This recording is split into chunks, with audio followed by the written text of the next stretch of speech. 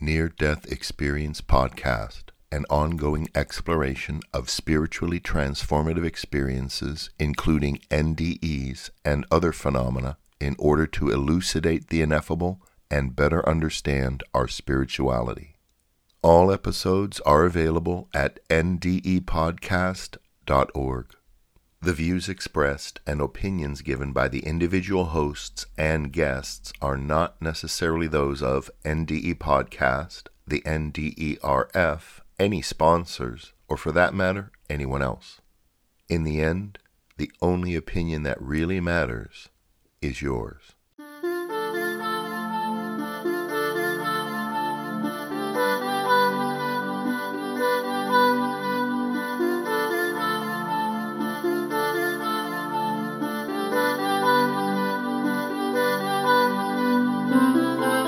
Welcome to Near-Death Experience Podcast, the official source of audio accounts for the Near-Death Experience Research Foundation. I'm Chaz Hathaway, author of Life in the Spirit World, What Near-Death Experiences May Teach About Life on the Other Side, and the composer of the music from the album Home. Today we're going to share an experience from a woman. Her name is Anki or Anki. I'm not exactly sure how to pronounce it. But this is an experience that she had back in 2009, which you will hear in her account. This is particularly interesting to me because of its discussion of the connection between the body and the spirit, which I think is worth considering.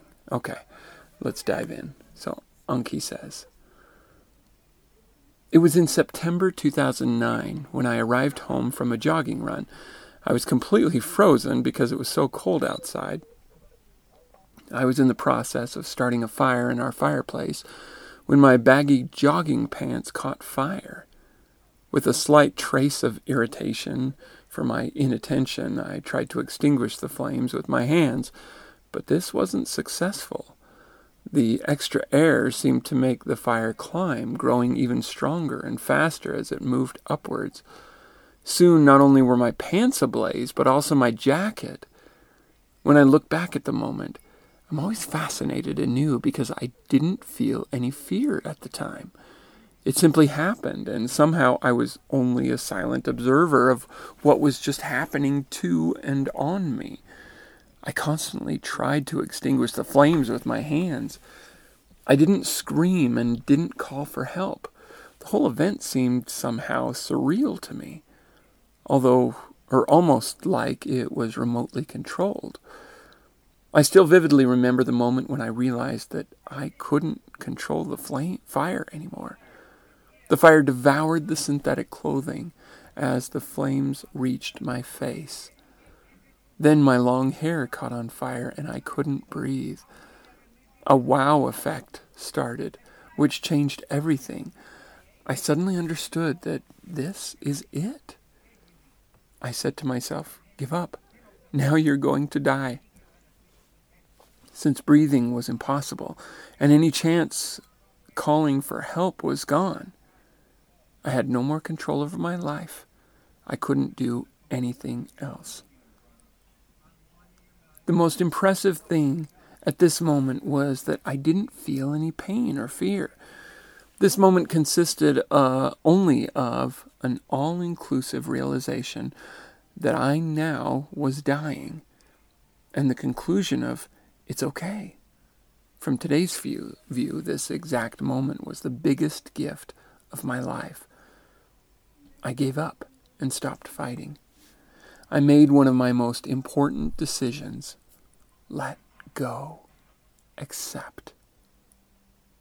Now, 8 years after this experience, it's extremely difficult for me to find adequate words for those feelings and insights. It's something which couldn't even remotely be described or some way explained with human words. It's an instant that comprises everything, and at the same time, nothing. There was absolute inner silence and an attitude of wait and see what would happen now. At the same time, it's the most wonderful awareness of the absolute. My life was not passing in a kind of slow motion in front of me like many people describe who have had NDEs. It was more like an inner realization that filled me that my past life was exactly right and good the way it was. This realization was without melancholy and worry. There was nothing there that was to be completed, no commitment at all. It was simply a point. I seemed to have totally escaped from the feeling of time. All those deep impressions opened up to me in a very restrained time frame, like what you would need for 3 to 4 breaths. At the same time, it felt like an all-encompassing, amazing eternity. I could write pages about everything that was going on during this moment. Still, it was only a moment, in which I certainly had to deliver myself completely, and above all, consciously, to my higher identity.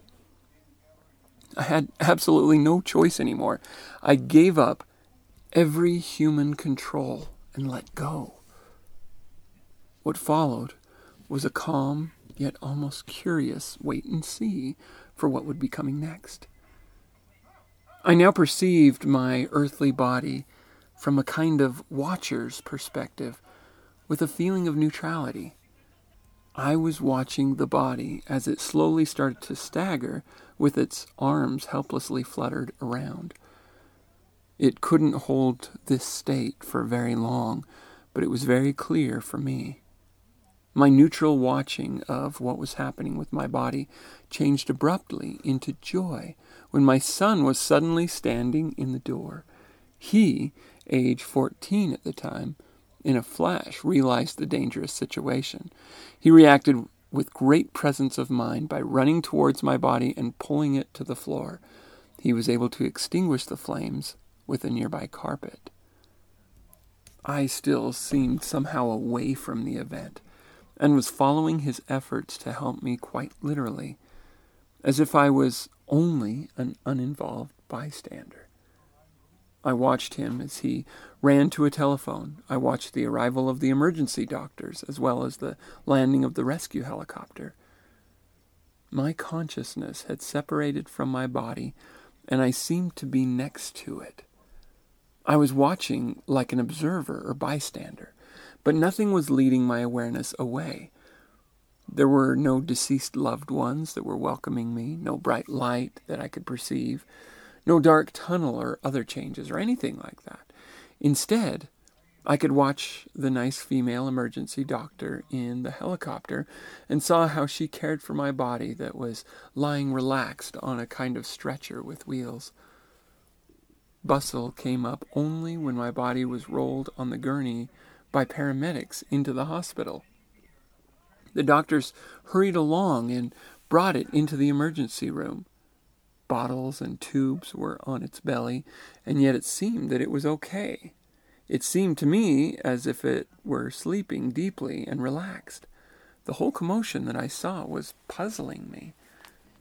I heard the paramedics talking to the doctors, saw what they were doing with my body, and that they took it to the surgery room. Nobody seemed to take any notice of me, and this was confusing me.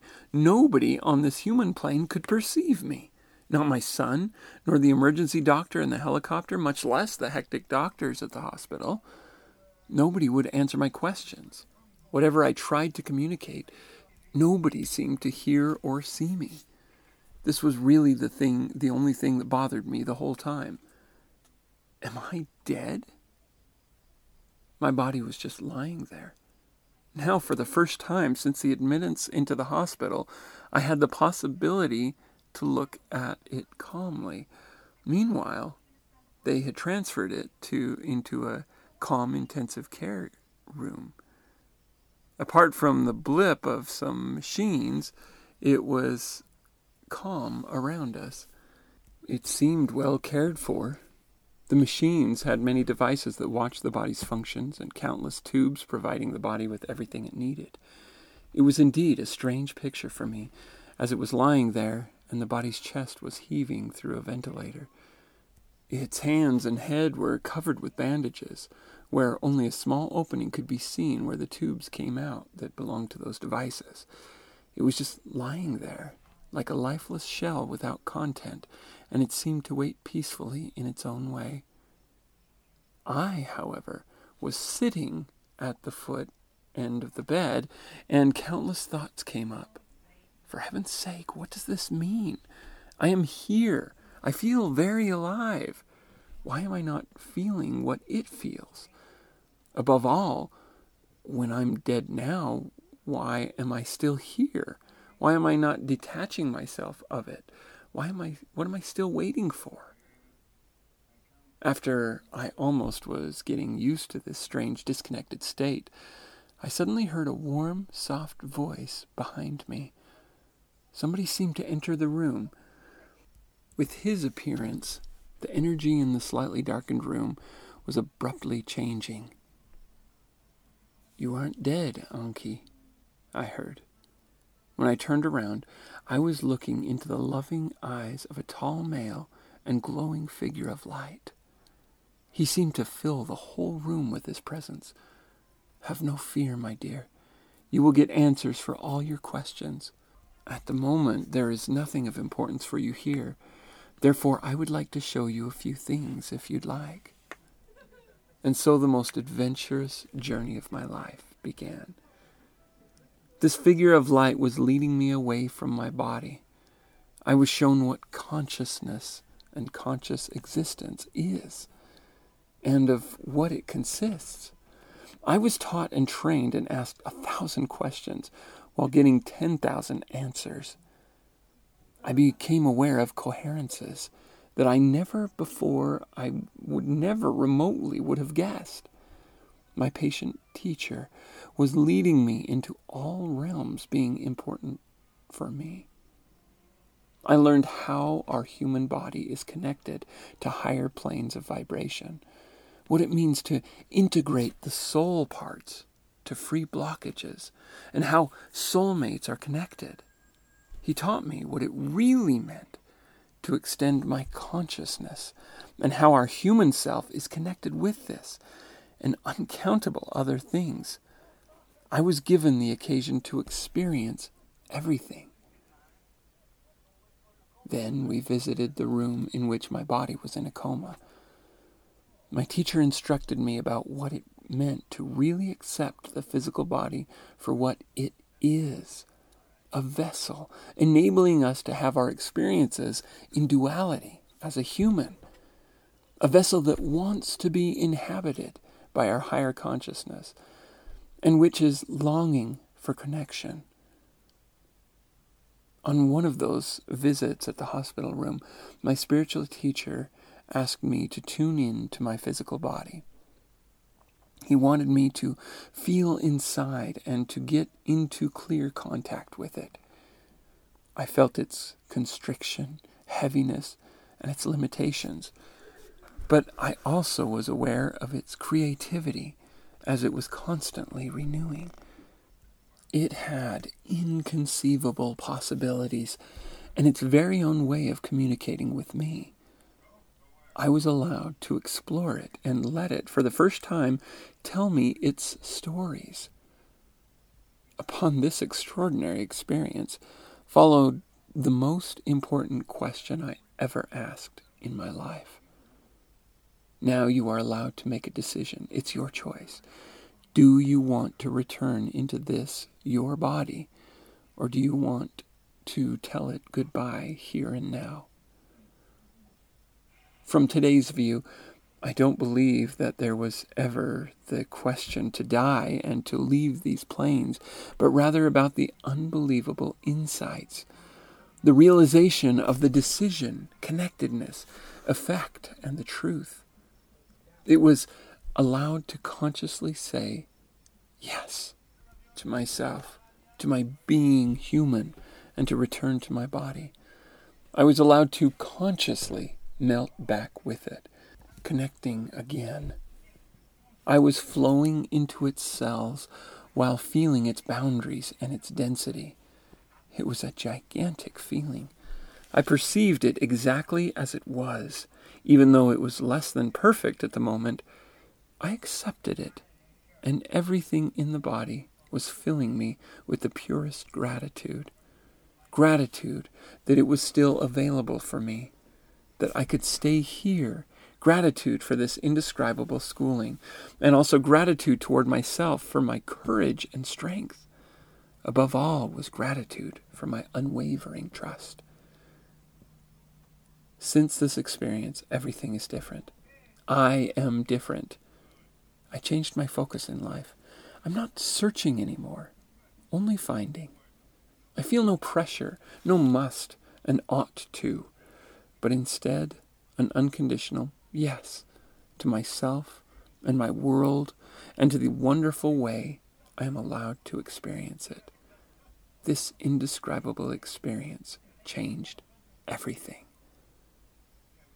That is the end of Anki's experience. And she has a link to her website. Her website is anke-evertz.de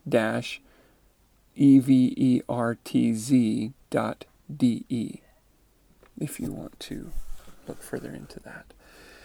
But wow, what an interesting experience. I am especially, as I mentioned earlier, interested in Anki's description of the connection between the physical body and our spirit selves.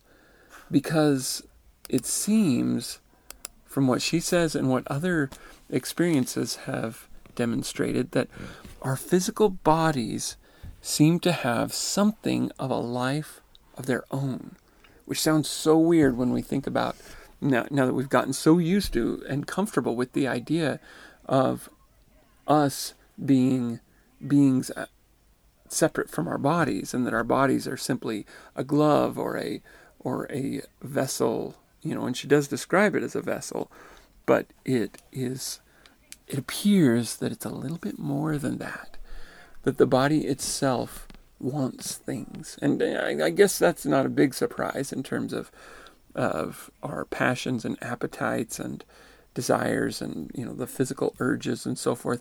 But it seems to be more than that. It seems that it is a living thing of itself, but that it can't operate long or happily without our spirit inside it. That's a bizarre idea, but it's something that seems to be reflected in these near-death experiences. And she finds herself communicating with her body, which sounds weird when you think of, if you're thinking of the body as you, or you're thinking of the body as a suit that you're putting on, then it's easy to be confused by what she's saying. I don't know if you've ever, read science fiction where you've got, aliens taking over a body or something like that. But I'm almost picturing something similar to The Host, where they come into the body and they expect the body to willingly accept this host. Oh, this is great, this alien being, because, whatever. But it doesn't seem to be at that level of, because there doesn't seem to be any resistance. In fact, there seems to be a need for that spirit there. It's like a co-adventure, so to speak. And I don't want to go too deep into that. I don't want to put across this idea that bodies live separate lives than humans, but I think there is something to the idea that the body is, on the mortal plane, alive separate from the spirit, which is interesting for a number of reasons. One of them being that one of the things that science has that makes them generally not accept the idea of spiritual, of a spirit in the body, is this idea that the body seems to be mechanically able to take care of itself on its own, or at least be able to live on its own, even unconsciously. And it's like, well, what's the spirit doing in all of that? Is it sleeping at that moment? What's going on? And we don't have all the answers to that, but it does appear that the physical body has some life force separate from the spirit, which begs the question even more, what is a spirit? And by that, I'm really asking, who are we really? What are we really? Because if this physical body is simply a living thing that needs us in order to live properly, and that we are somehow, that it's acting as a host to our spirits, so to speak, then what is it that we are that's inhabiting that? Now, I have some of my own ideas about that. For example, that we are children of God, quite literally, and that we are entering these bodies to have a human experience. But that still doesn't explain what the composition is. Clearly, it's not something physical. Clearly, it's way more than that. It's not even light as we see it here in the moral world, because it apparently travels well beyond the speed of light. I mean, think about, when light travels from the sun to the earth, it takes about 8 minutes to get here. Okay? And traveling at that speed, at what point would you pass other galaxies and other, clusters of galaxies and so forth? Fact is, it would still take you thousands or millions of years, because that's how big the universe is. Now, spirits appear when they travel to be able to whip past them in no time at all. And they just fly past galaxies and so forth. That is so far beyond the speed of light that it doesn't compute with anything we know in this physical universe. Which is another reason why science simply can't accept the spiritual explanations for things. The idea that we are spirits, that we came from another place and that we're going back to that place, or that there is another realm where spirits dwell and live and experience, and that it is separate from this mortal world. Of course, they can't see it. Whatever it is that we are is apparently so separate that even if you could travel at the speed they travel, you're not likely ever to find anything. Because as we know from those who are dying and see their dead grandparents and the whole room full of people, and none of the doctors or visitors are seeing any of that, there's clearly something separate. There's another realm, another dimension, or whatever. And that is our native place, or perhaps it may be better to say that that place better fits what our spirit is. So it leaves the question of what is that? What is it that we are? And aside from these kinds of experiences, as well as some of the words of mystics and prophets, and the Bible, and Scripture, all the things that give us little snippets of spiritual truths, we really don't know. And it's very difficult with our analytical, science-minded selves, ways of thinking about things, to quantify that and try to see it for what it is, because we can't. And as Anki says, there's really no way to describe this. No matter what you say, it's not completely describable. But gratefully, some, like Anki, try. And we are so incredibly grateful for that. But it also brings up the second point that I get out of this. And that is to, not in answer, but in response, I guess you could say, to the question, why? Why do we come to this physical plane? Why do we leave those realms and come here to experience what we experience? And is it to accomplish something? Or is it to experience something? Or is it something else entirely? Is it, we gather that it has to do with learning. It has to do with with experiencing, and it has to do with, trying to accomplish things. But it's almost like all those words or all those ideas are substitutions or the surface level of what it's really all about. And everybody who goes to the other side and gets that opportunity to ask 1,000 questions and get 10,000 answers, as she describes it, everybody who describes that is told that they won't be able to remember it when they return.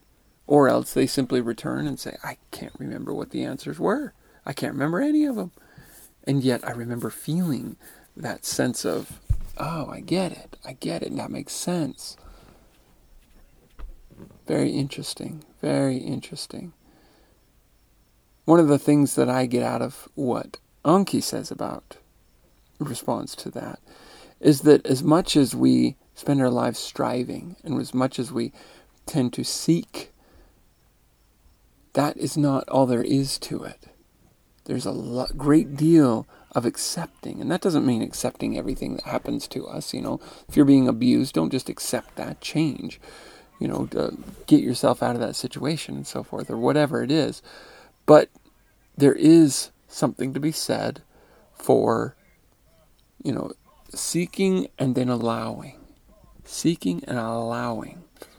And not just seeking and seeking and seeking and seeking, but rather let life unfold. Very interesting.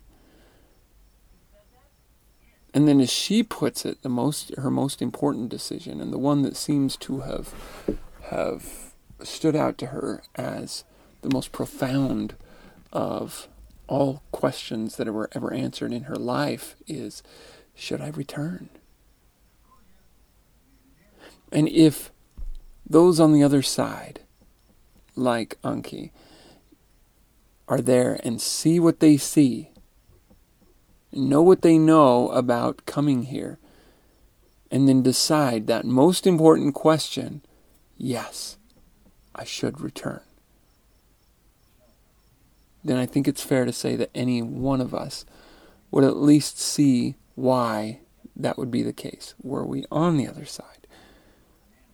I guess what I'm trying to say is that even though you don't know why you're here, even though you don't fully understand all that you need to about what you came here to do or accomplish or experience, even though you don't remember all of that, that truth is there.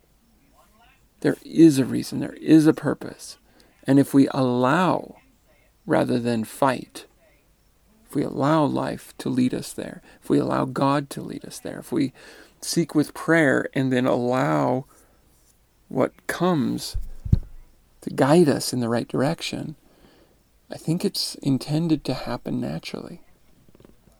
That's going to be different for different people because different people are guided differently, in different ways. Somebody who's very rambunctious is going to be just up and doing and doing and doing. And hopefully they can embrace that about themselves. If they can learn to embrace that about themselves, they're likely to experience their experiences, what they came here to do, via the adventures that they set out to do. For someone who perhaps is very calm and accepting of life around them, there may be a easing into their purpose or a calm allowing of life to unfold around them. And that's not to say don't try to change. Try to be your best self, because your best self is where you're going to best fulfill what you came here to do. But you don't have to be worried that you are adequate to the task, because you are adequate to the task, or you will be if you're not now.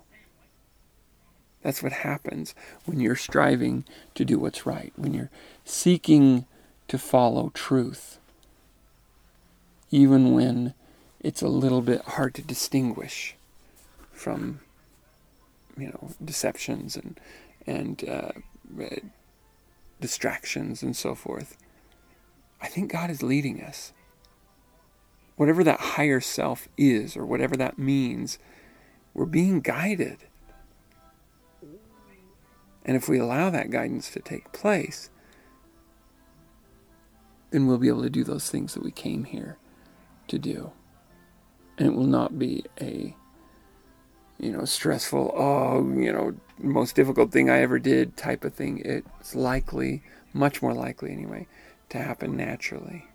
And I want to say comfortably. That's going to vary from person to person, but it will happen. So, if you would like to contact me, you can email chaz@ndepodcast.org. You can also email john@ndepodcast.org. You can become a patron or a ongoing contributor, that is, by going to patreon.com/ndepodcast. You can find my book, Life in the Spirit World, and my album, Home, on neardeathexperiencepodcast.org, and then click on Store in the menu items. And with that, thank you guys so much again for listening.